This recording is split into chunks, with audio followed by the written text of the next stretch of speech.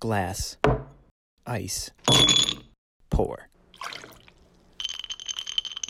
Hello and welcome to Whiskey and Rye. I am your host, Ryan Charles Brown. Thank you so much for joining me on another episode of this journey and discussion about how men can be active participants in dismantling toxic masculinity.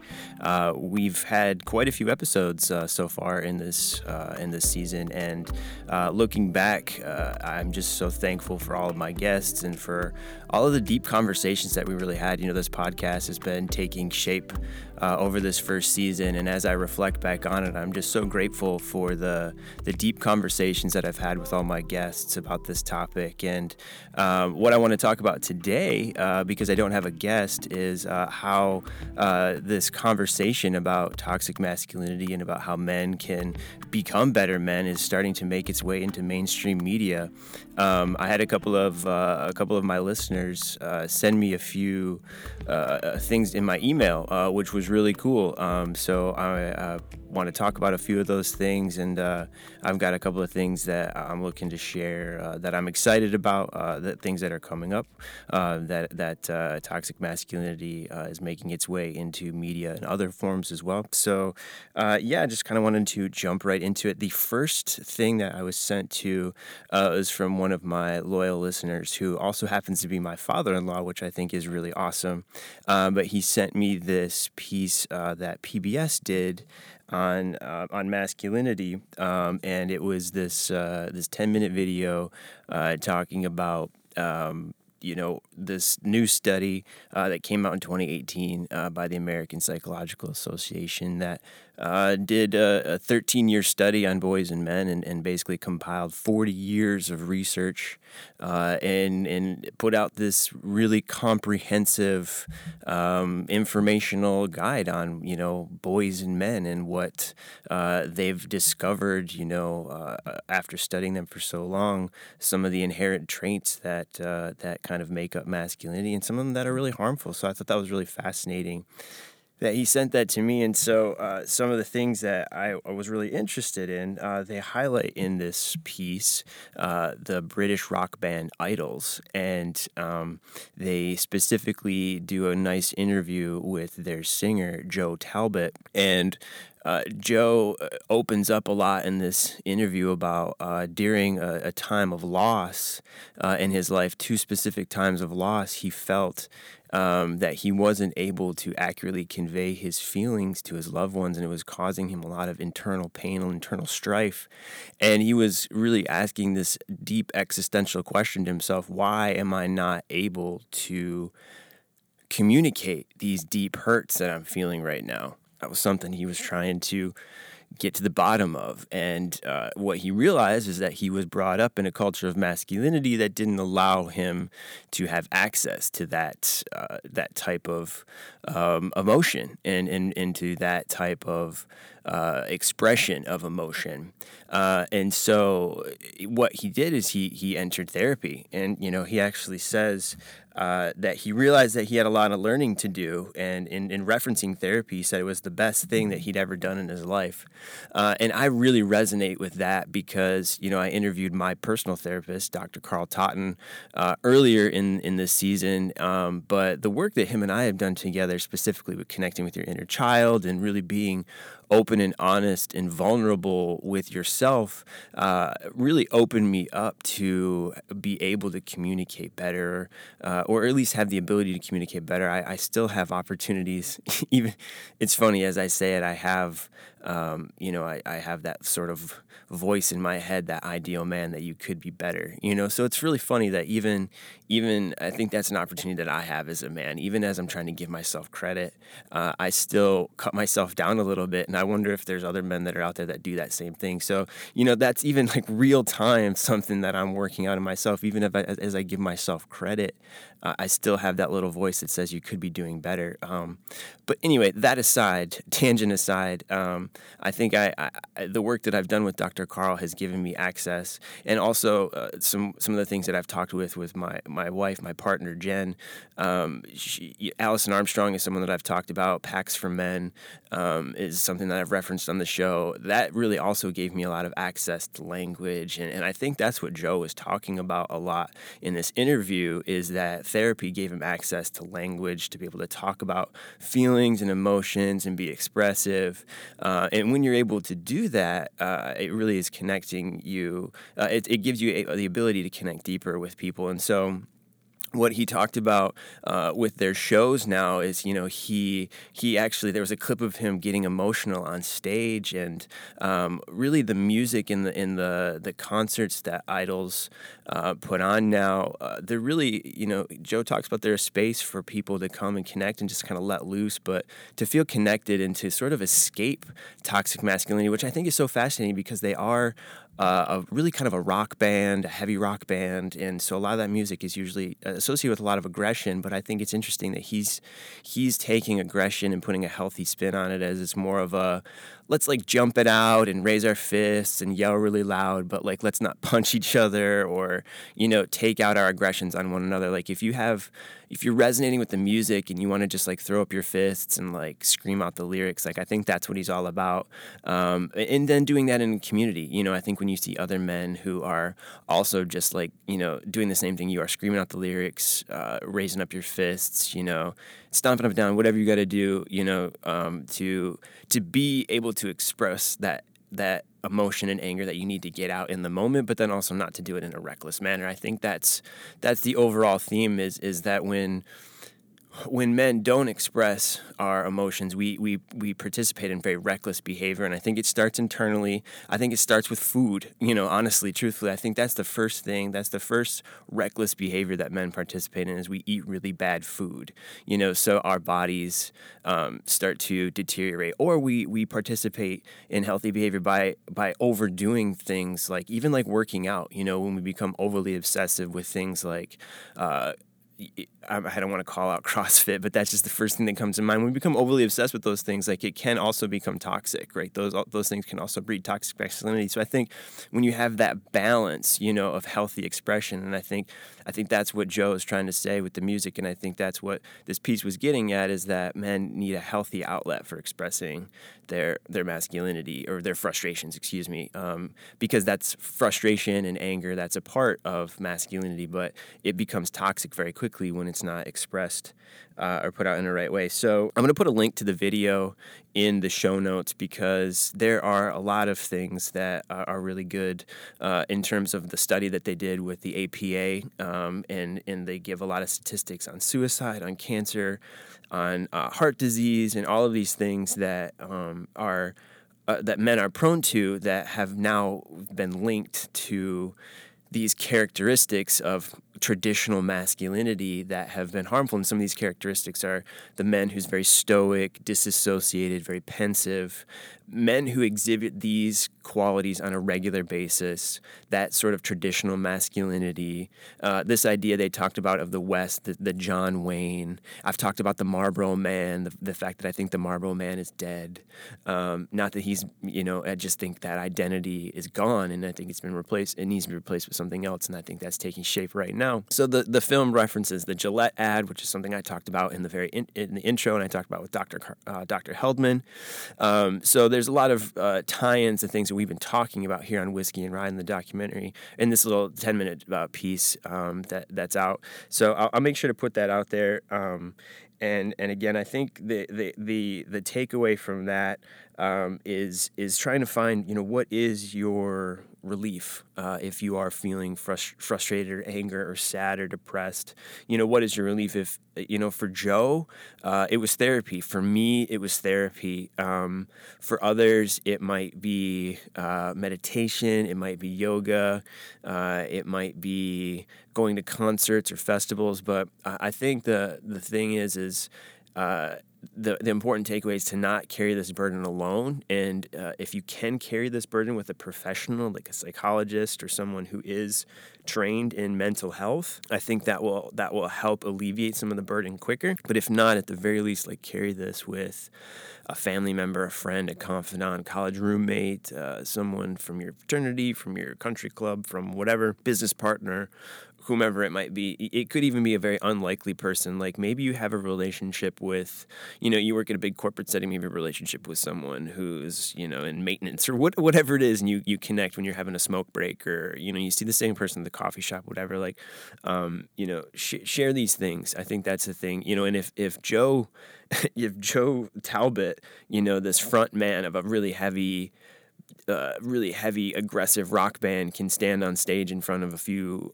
1,000 people and actually break down into tears because he's so overwhelmed by emotion, I think that means anybody can feel free to connect with their emotions. So I use that as an encouragement, not as a shame.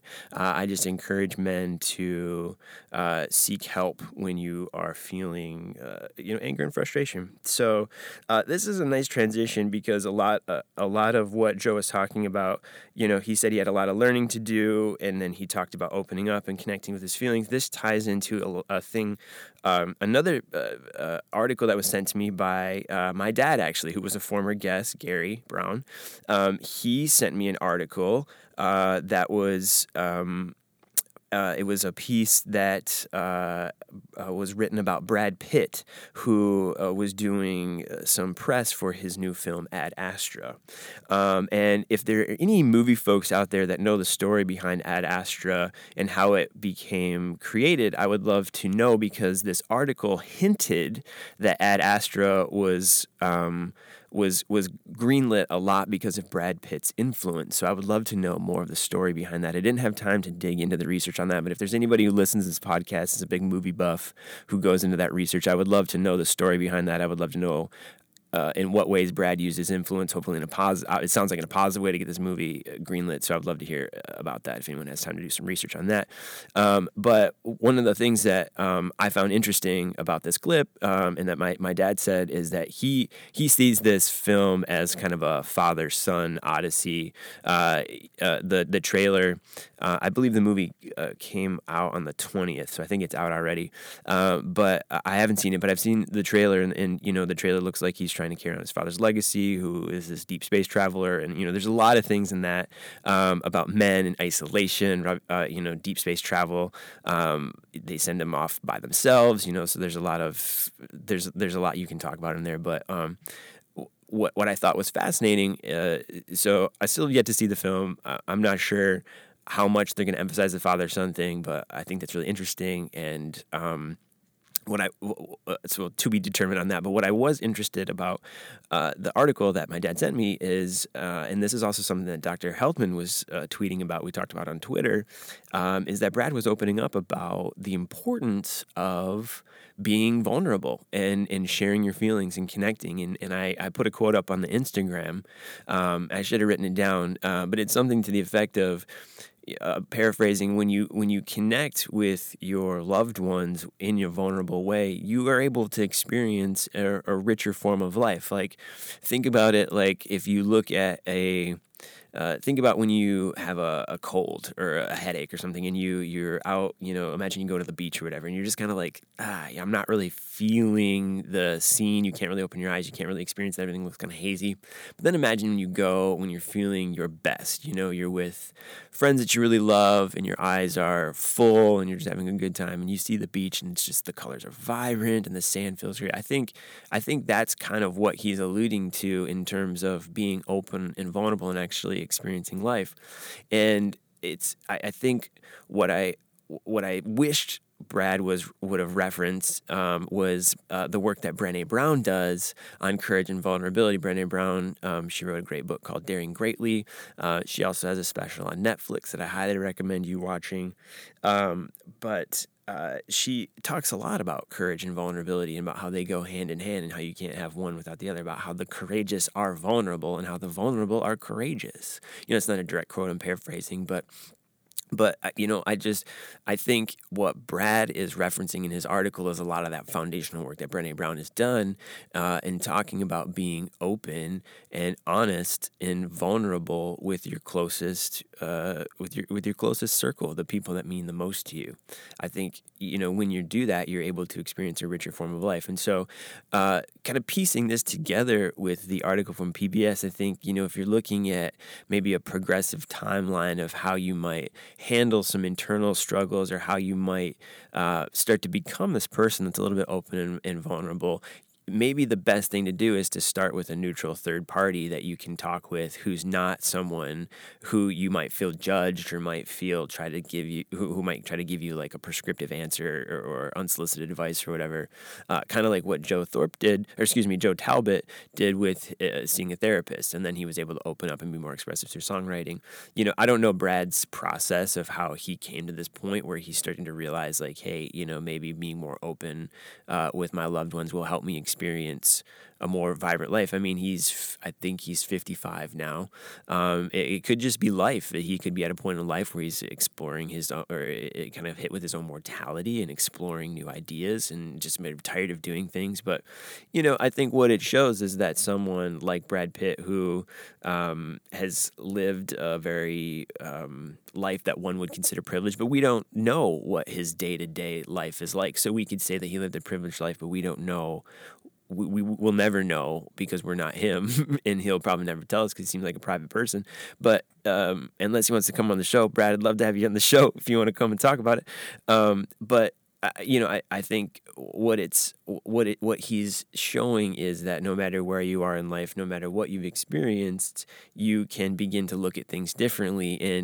And I think when you begin to look at things differently in terms of how vulnerable you are with your closest friends and family, I think you will begin to experience life in a different manner. Even just exploring those things, like even just asking yourself, like, what would it look like to be more vulnerable with my wife or with my kids?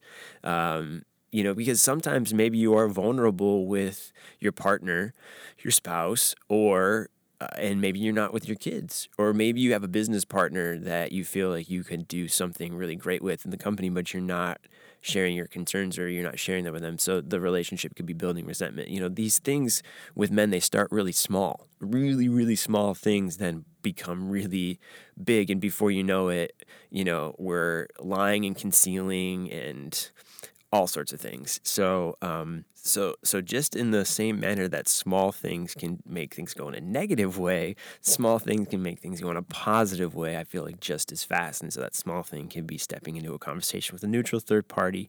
Again, doesn't have to be a therapist. I feel like it maybe should be, because sometimes like your bros or your best buds or even your wife, spouse, partner, they might not be the right neutral party. You know what I mean? Not that they're not qualified. Where I live in Los Angeles, a lot of our friends, it just seems to work out this way that some of them, like either spouse is either a therapist or a life coach or something. And it's funny, no one that we know is like, yeah, my wife is also my spiritual advisor, or my life coach or whatever. Like even Jen, my wife, was, we were trying to have her as I was transitioning careers. Like my wife is an unbelievable career counselor, manager. She's so gifted at what she does. And so as I was transitioning careers, I was like, this is great. I've got an in-house career, guru who can help me get the most amazing job ever. And it just because of our relationship, I wasn't able to receive the type of advice that she needed to give me in order for me to be successful. So even though it's amazing the progress we did make, and I attributed a lot of that to her, because some of those conversations that we had about doing me doing career stuff and what I needed, like I just wasn't able to hear some of those things, and she had to deliver those hard truths that then once I stepped into my sessions with Dr. Carl and with other career folks, they were saying those same things, and it was like, okay, it reinforced it. So it's the thing that I say about that is to not say like my point is, my wife had great points, and she was 100% right, but I needed to hear them from someone else. So even if you are having conversations with someone that's close to you and they're saying things that are right and you're just not able to hear them, it's important to get them reinforced by someone else. So okay, that was a long pitch on therapy, but I'm action based, and I just feel led right now to encourage men to talk with someone else. And both Joe Talbot and Brad Pitt, two men that have been in industries that are just riddled with toxic masculinity, are talking about opening up and being more vulnerable. I think that's really awesome. But I also think that those men are just continuing a message that has been put out there by people like Brené Brown and other women who are encouraging men to be the best version of themselves by being courageous and vulnerable, and being being the most courageous person they can be by being vulnerable. So one thing that I forgot to mention, that I guess I'll just highlight as kind of like this is sort of like something I'm excited about. So I'm going to talk about a couple of things now that I'm looking forward to in terms of masculinity and the toxic masculinity conversation. First thing, there is an organization in the piece that PBS put out called A Call to Man. And one of the things that this organization works with is it's run by this individual. Again, I'm going to put this in the show notes. I was watching this really quickly as I was putting Reese down for a nap, so I was just taking some brief notes. But one of the things that really struck me about this organization is who works with athletes, regular men organizations. But one of the things they talk about is male socialization and how male socialization can be harmful to women. And I think in terms of like domestic violence and sexual assault, recently in the news, if you follow athletics, there's a wide receiver from it was just released by the Patriots named Antonio Brown, who's had 2 sexual assault allegations come up against him, and one of the things that I thought was really interesting about what this organization talks about in terms of male socialization is how, in thinking about this athlete who has who's been accused of making these tweets, have been doing these sexual things. He's not the first athlete to do that.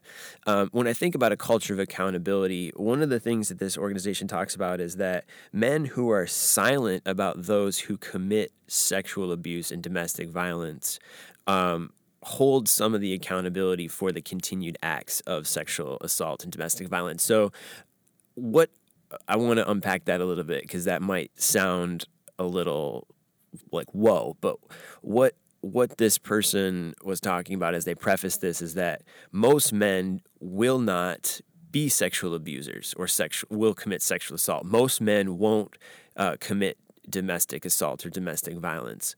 However, if you know someone who is a repeat offender of domestic violence and sexual assault, and you don't hold that person accountable, then you do have some responsibility for the continued sexual assault and domestic violence that this person continues to continues to participate in. And I thought that was really interesting, because men are socialized not to talk to other men about our behavior. We're not supposed to tell other men when they're participating in sexual assault and deviant sexual behavior that it's wrong. But I watched another documentary on Netflix this week called Roll Red Roll, and it highlighted the rape trial of 2 high school football players from Steubenville, Ohio.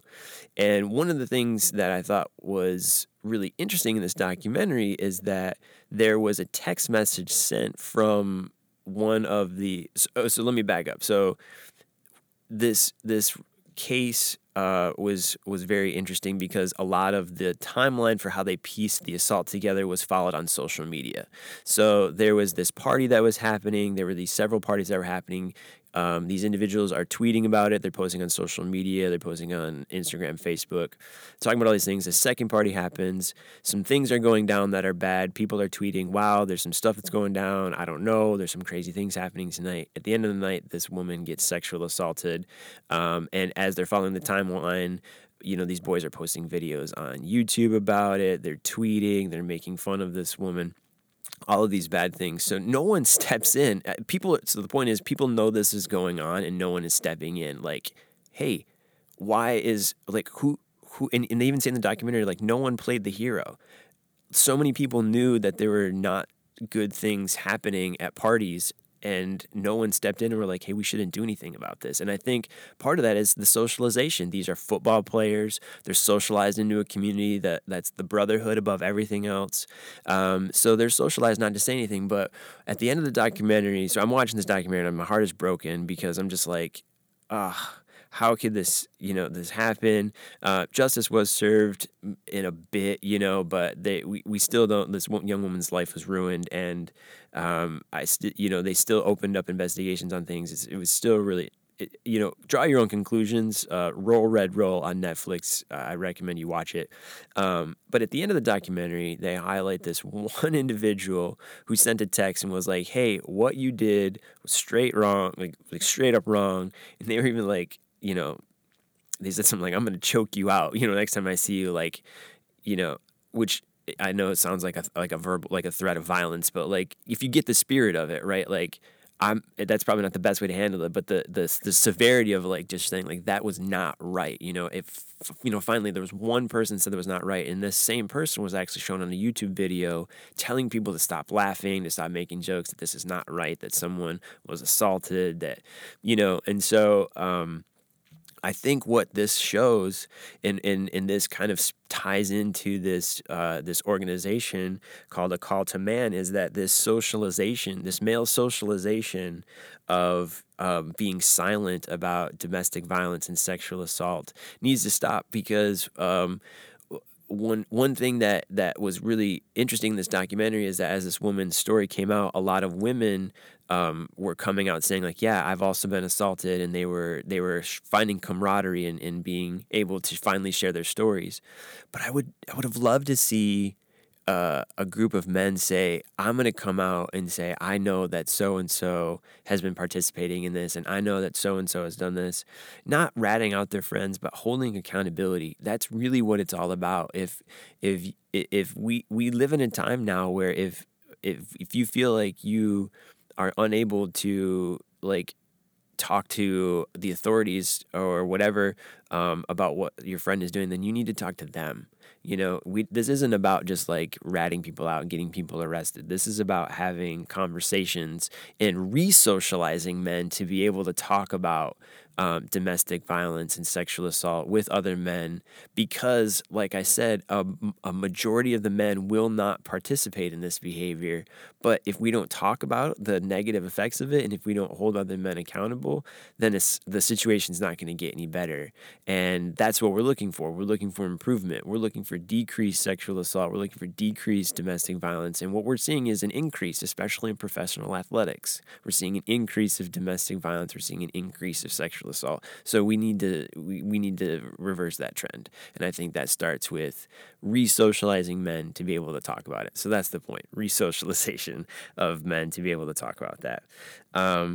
So a couple of things that I'm excited about that are also coming out on Netflix. One of them's out already. I want to watch the documentary that Chelsea Handler just put out called High Privilege. It's Chelsea, I think that's what it's called.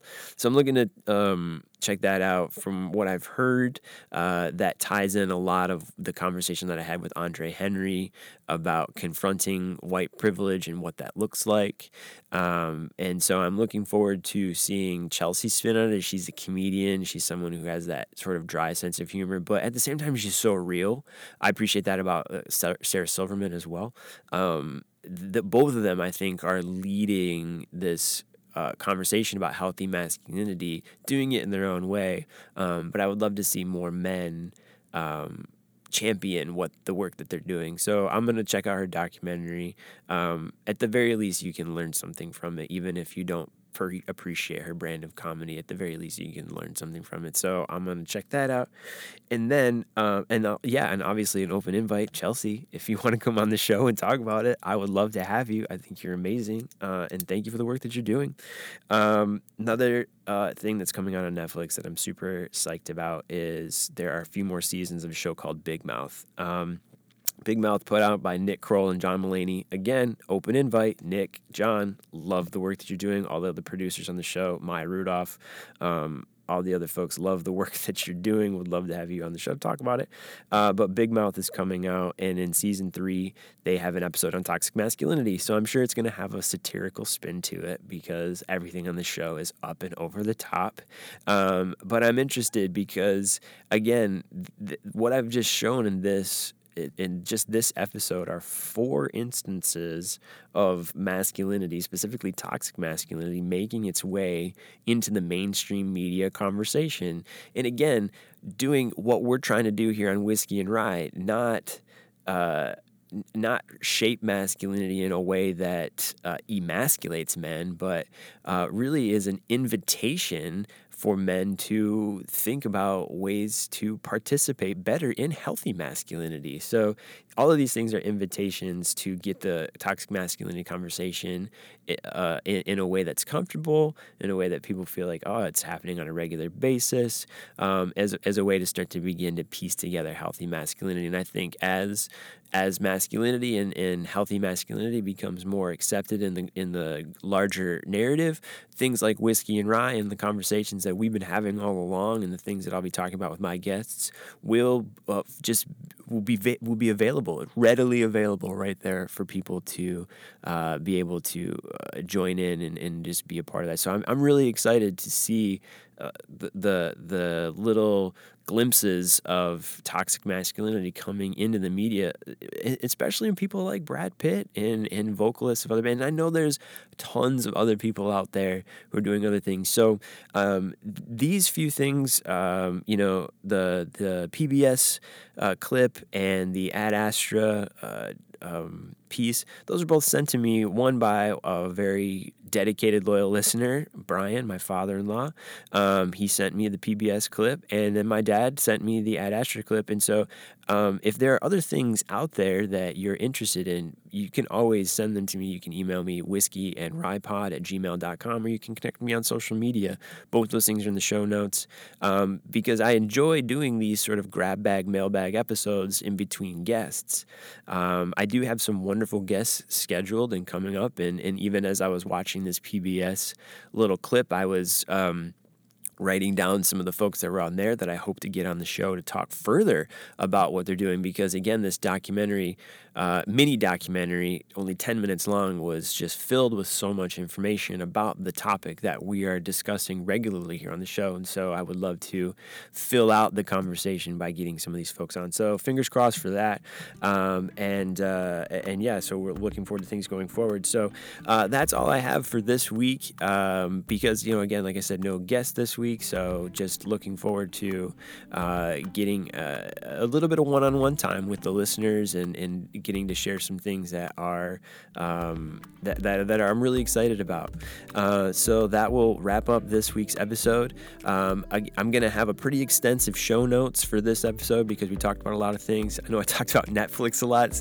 I wish I was sponsored by Netflix because I really do use them as a pretty, they have so much content on there that's helpful for the show and that really ties into our conversation. So I know I talked about them a lot, but they really are a great resource for me. And a lot of the stuff that I find on there is pertinent for me to talk about here on the show. So I'm going to have pretty extensive show notes. And so make sure to view those things. I really encourage you to check out the documentary. And then make sure you're caught up with the other episodes of Whiskey and Rye. Andre, Steve, Jamari, and then, don't forget go back and re-listen to some of the older episodes. Dr. Heldman, you can listen to them back to back now, which is really nice, whereas before you had to wait for that second part to come out, so you can listen to them back to back. Make sure you check out part 2, my episode with Dr. Heldman, and also Dr. Tottenham, I just really enjoyed the work and the progress that we've made so far, so make sure that you are keeping up and checking back on all those last episodes. So thank you as always to the Deep West for providing the awesome music to this podcast. And if you want to contribute to the Whiskey and Rye podcast financially, you can do so via PayPal and Venmo. And I want to thank everyone who's contributed to the show already. This has really helped me have the time to be able to do things like research some of these episodes and get some new equipment. I'll be getting new equipment over the next couple of weeks. So thank you so much for providing the resources for me to be able to do that. So you can find the links to download in the show notes as well. That'll be all. I want to thank you for joining me. I raise my glass to you. Cheers.